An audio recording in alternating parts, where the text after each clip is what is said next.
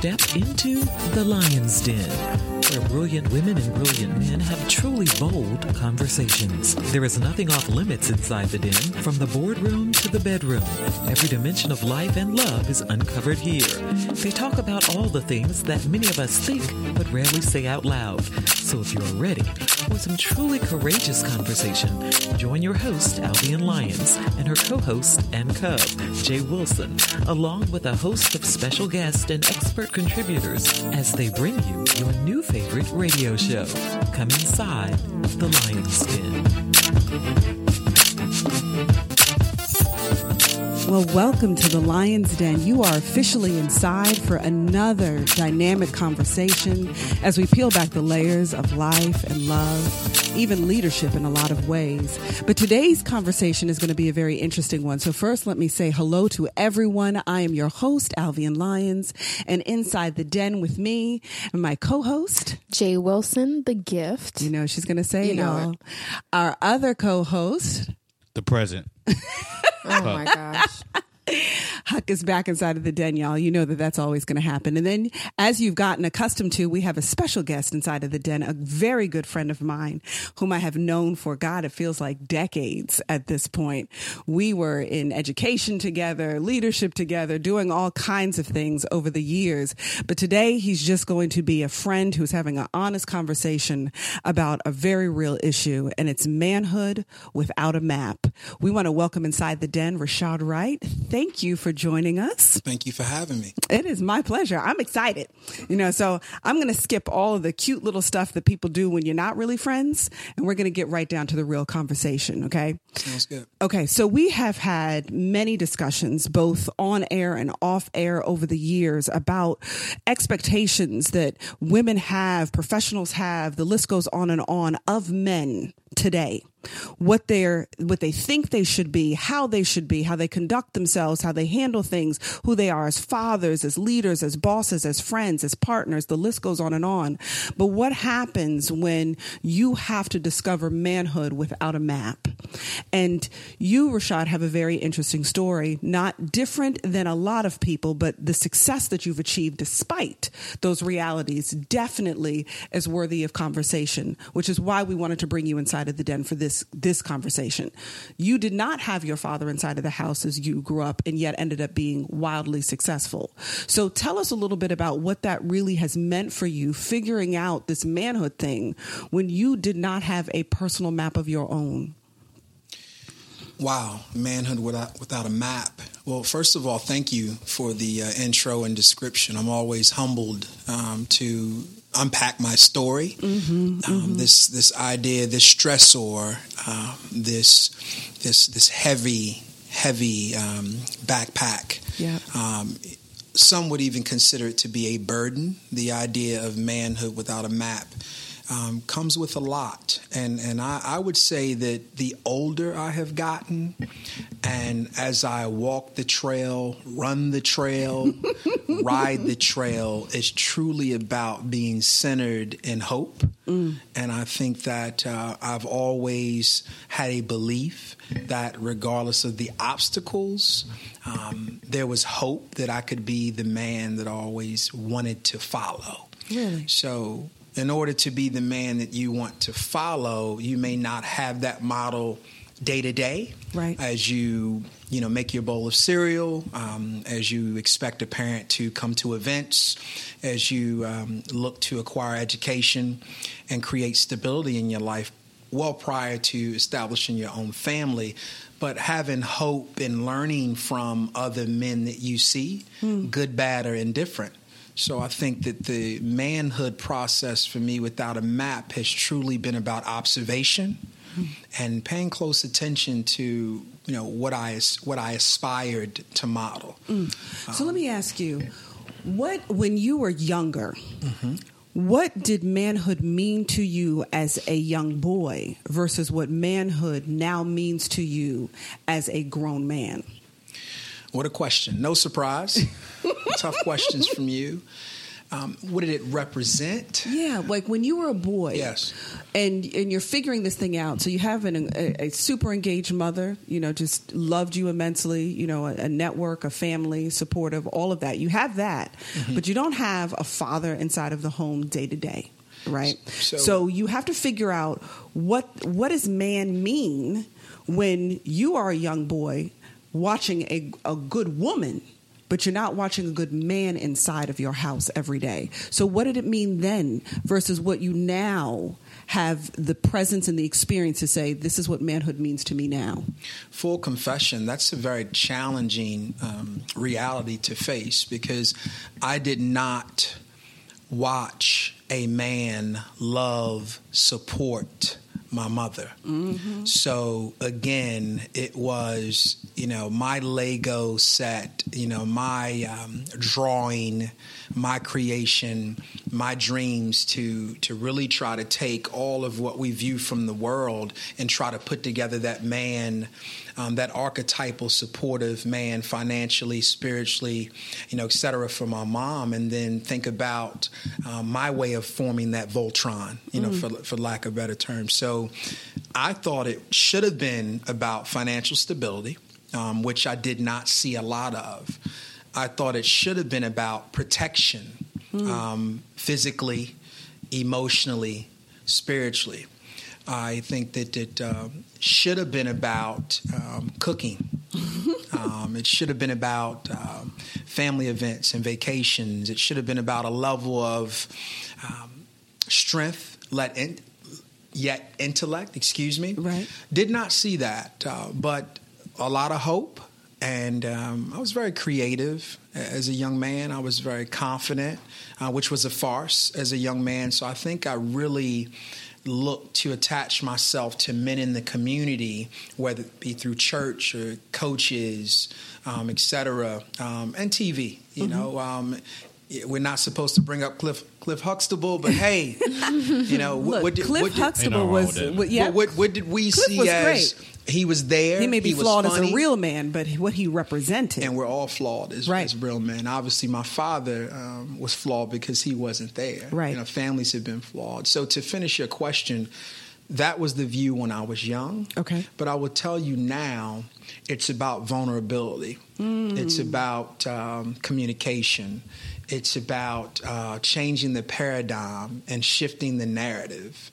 I think that men have to be okay with being sensitive, be okay with putting faith first, be okay partnering with your wife, your woman, your spouse to create a financially independent and competent family. I love to cook, and honestly, my dream would be to be a stay-at-home dad. Really? Absolutely. That's and this came without a map. I'm 100% heart and passion. And I think that, and I read an article recently I'll have to send to you about our struggle as parents raising boys and how we view masculinity and how we want boys to be tough and suck it up and move on. And we really don't give them the opportunity to articulate their fears and what's going on. And that creates hypermasculinity and not enough space and safe places for them, to truly grow. So as I look back at what I had to do to survive, it was through hope. And I didn't give up. And I tell you, a sponge when it came to the men that modeled greatness and modeled love for their spouse, and also those that were honest. I don't think we're honest with ourselves about the difficulty of manhood. Right. When you think about perceptions from TV, society, and we're not even going to add the dynamic of being a minority male. Right. Because that's a whole another layer all by itself. Right. But it's definitely been without a map. And I thank God, and I thank the extended family of friends that believed in me. And I just, I would not relent. So what were the most impactful messages you received about manhood that has sort of guided, have become sort of your totem inside of the storm? That these are the things that I'm anchoring myself on. What were those messages, wherever they came from, that helped you to put together, almost like you refer to it like a Voltron for people who don't know what that is, You're talking about a action figure, no doubt, that came together in various pieces that, when connected, was significantly more powerful than it was in pieces. So you put together pieces that have made you what you are, but what were those pieces? Like, where did you get those from when they weren't inside of your home? Wow, it was something that my mother shared with my sister and I, my cousins, very early on, that really stuck with me, is that education decides what you eat for dinner. And I like that. You know, we're talking about a woman who, her birthday was yesterday. Happy birthday. Happy belated birthday. She is retired from Colonial Williamsburg after 20 plus years, and you know, does not have the education that I have, but she meant education as a pathway, education as liberation, education as freedom, education as a negotiating power. So acquiring education and going and taking that route gave me the ability to sit at the table and ensure that I was heard. Right. That's one of the Voltron cats, right? So that quote. The other piece I would say is being competitive, and competitive, you know, without apology. So there's an edge with me that I have to be very honest about.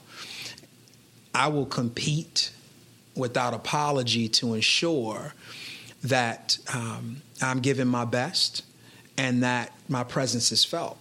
And I've had to scale that down because it came off as arrogance, but that was because of pain. You're right.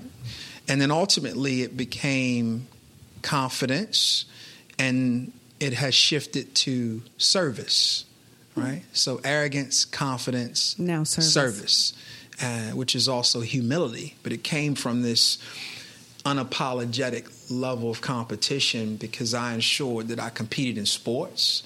And I was a football captain and a show choir captain. I had a lot of balance. I grew up in a very diverse setting, and that was important, but very competitive. So that's another Voltron cat. The first Voltron cat really should have been faith. And I'll tell you, I'm definitely more spiritual than I am religious. I have always help people understand what the distinction you're making when you say that. I say that Christ and, you know, my Lord and Savior, because that's my denomination and my focus. I respect everyone's. Always knew that there was a spiritual being in me, or that I could speak through Scripture, harness myself in Scripture, that I knew I needed to stay grounded and to pray. And that always helped me. And I didn't have to pray at my church and in fellowship. It was just something that I could do as a discussant with others or alone. So that's another Voltron cat when I think about this manhood without a map. The other piece, I've always been a communicator. And I think that if you can communicate, speak the Queen's English, write the Queen's English. It matters. If you can communicate and code switch, that helped me compete as a man. I mean, it just has. Everyone's different. You know, whether it's music, you know, whether you're an engineer, you know, whether you're a liberal arts person. I think for me, at a very young age as a man, I have been able to survive as a man because I can communicate. All right, because I can communicate, which then lends itself to influence, right? Right, absolutely. So there's a fine line, right, Alvean? Yes, there is. All right, yes, there is. That's another Voltron cat, and I will say this, and this is the most important one to me. The piece that stuck out with me, manhood without a map, is that I promised myself that my sons, no mistake, I had sons. My father wasn't there. That my sons would never feel like I felt. I had a really hard time with my father not being around. That was a void that I have dealt with all of my life. Just recently talked to him this past November and had the conversation. Now, how often do you guys communicate? We don't. Okay, so when you talked to him this November, how long had it been since the last time you had talked? It had been a couple years. Okay. So it's sporadic. We could go a couple years. We could go a year. We could go 5 years, 10 years. I could, my family's from Baltimore, so I could be in Baltimore and attempt to see him. He couldn't make it, not in a position to, health-wise. Has some drug abuse issues. Decorated gentleman, by the way. Had a lot of talent. So I will say again, my sons will never feel that way.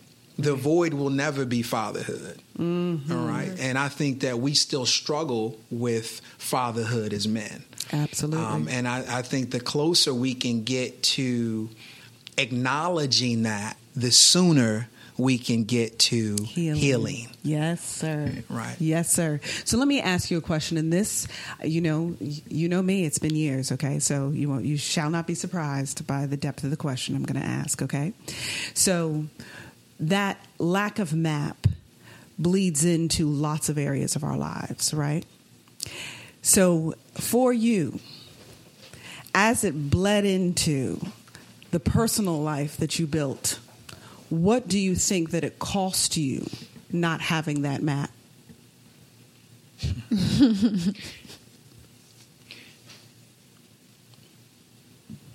I think as I look at the gray that's in my beard, and I think back to the farce of success, what it cost me was reputation and integrity at times, which can only be fixed by how you carry yourself and individuals being able to see a better version of you. I've probably spent the past 2 years validating my purpose because I've been the best version of myself the past 2 to 3 years. Why do you say 2 to 3 years? What was the linchpin? What was the changing factor? You've been alive for several. 41. Let me tell you this. My mother always said, don't let your talent take you where your character can't keep you. I know that's right. I'm loving your mother. And one of the things I will humbly tell you, I always knew I was talented. All right? But not having a model as a male and having to navigate character. See, men, we're conquerors, right? We can conquer relationships. There are other things we can conquer. We think we're conquering, even though, women have children. You were talking about, right? And we think we're conquering something. But what we think we're supposed to be doing versus our role of being present, being active. Our children need our presence, not presents, right? Yes. So I think for me, the cost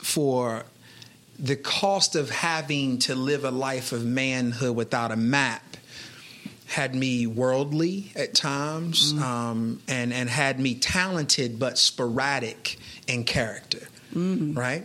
So the past couple years for me, I have accepted my journey of not having a father. I've accepted the expectation of integrity and character, and I've learned to be still, and I've learned to be authentic to a fault.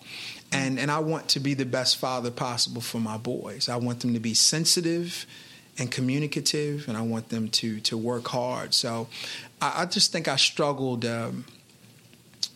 really being the man I needed to be. And I'm still learning, but I feel really good about where I am. I know that's right, because, anything that's not growing is dying. Yeah, absolutely. So absolutely. The fact that you are still growing is a gift. Absolutely. Because you are choosing not to die. Because there are too many of us who are living our lives dying instead of the opposite, we stay in this perpetual race to the end because we refuse to grow, when we could spend our lives truly living because we have made growth the foundation of who we are, and we're okay with our imperfections. Yes. There's some incredible work that was done by a renowned writer years ago, where she was talking about the fact that there are gifts of imperfection. And we often in our society, we are in such pursuit of perfection that we are willing to trade reality for the illusion because we want it to look so good. And just for those of you who want to look up that information, it's Dr. Brene Brown who wrote that book. But it was the gifts of imperfection is really the foundation of her next book was Daring Greatly. That if we're going to be great, it's going to require the very things you were talking about before, vulnerability and honesty, and all of this baggage that we carry in our pursuit of holding on to this image, which you refer to as the farce, that if we're willing to give up the farce and we're not afraid of shame, which is what her research is on, that we're not afraid of being imperfect and being less than what everybody else wants us to be, that it is at that space that we have the opportunity to really create greatness. So listening to you talk about that and knowing that you are the father of boys, and people really greatly underestimate the power of parenting because it's the closest to God you're ever going to be. Because you are responsible for the creation and the nurturing of life. And what you do with that is the legacy that you leave behind. So whatever we leave unfinished as adults, our kids often end up having to finish inside of their childhoods. So we have a job to do the work as grown-ups, so they don't have to carry our baggage. They can work through their own instead. So I know that, this conversation, we're going to do a whole series on this manhood without a map. So just know that you will most certainly be coming back. But before we wrap, I know that you had a question. I did have a question. So in your ascension to manhood, to the man that you have now become, in retrospect, what were you able to identify as some of the counterproductive contributing factors that most young men probably with similar stories probably still deal with today? What would you caution them by? I would say be honest. You just have to be honest. We run from honesty because we want to live up to strength. That's the expectation. Every man cannot look like Matt Lyons. You know what I mean? Right. But I tell you, I feel as though I got him now. It took me a while. It took me a while to get there, but I'm good. I'm good to go. He's not going to catch me out front when I leave. But I think we need to be honest, right? So take relationships. Men by stigma, TV, songs, men are typically getting caught in some type of lie, right? We're not telling the truth about where we are, the relationship. And I think what's interesting is that the popularity of that description comes from truth around our ability to, as Brene Brown would say, be vulnerable and honest and grapple with the reality, right? So we're supposed to be providers, so we don't need to be dishonest if we're not providing, all right? Relationships, be very honest about your needs. Right. You can be with one woman, but you need to be honest with that woman about your needs. There's no reason for us to spend our time elsewhere. Being fathers and being present. The criminal justice system should, or the juvenile system should not decide where we are. I know, so that's right. I would say the key is honesty. And being honest with the people in your circle, and being honest in your relationship, and being honest with yourself. It's okay not to be where you need to be. Right. That's how you ascend. As long as you continue to grow to where it is that you need to go. Right. But what do you think trained young men to be dishonest? I will tell you, we definitely need to talk more. There's some systemic dynamics with society that were intentional. I don't know if you've seen 13th, on Netflix. There were systemic processes and procedures in place to emasculate and destroy the African American male, and that's number one. But I think that, again, wanting to be the man when we really haven't had a lot of good models has been challenging for us.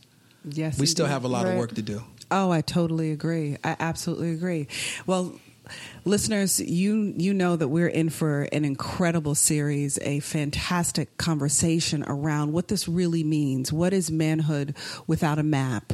It bleeds into every area of our lives. We look for husbands who have never seen what it means to be a husband. We look for fathers who have never seen what it means to be a father. We look for friends who haven't seen what it means to be a true friend, all inside of this package that we call manhood. And what has that pursuit and that process been for these men, these well achieved, highly achieved, successful men who have seemed to have been able to make it, but they have not made it to where they are without the scars and the tattoos that go with the stories of their process. So we are going to continue an entire series on this. We will have Rashard back inside of the den with us again for part 2 of the conversation. Rashard, we want to thank you for everything it is that you brought into this first discussion. Absolutely. As we begin peeling back these layers, getting honest, not being afraid of the vulnerability, and really giving room for true growth. We just thank all of you listeners for your continued commitment to us. Come back with us on the other side of the break.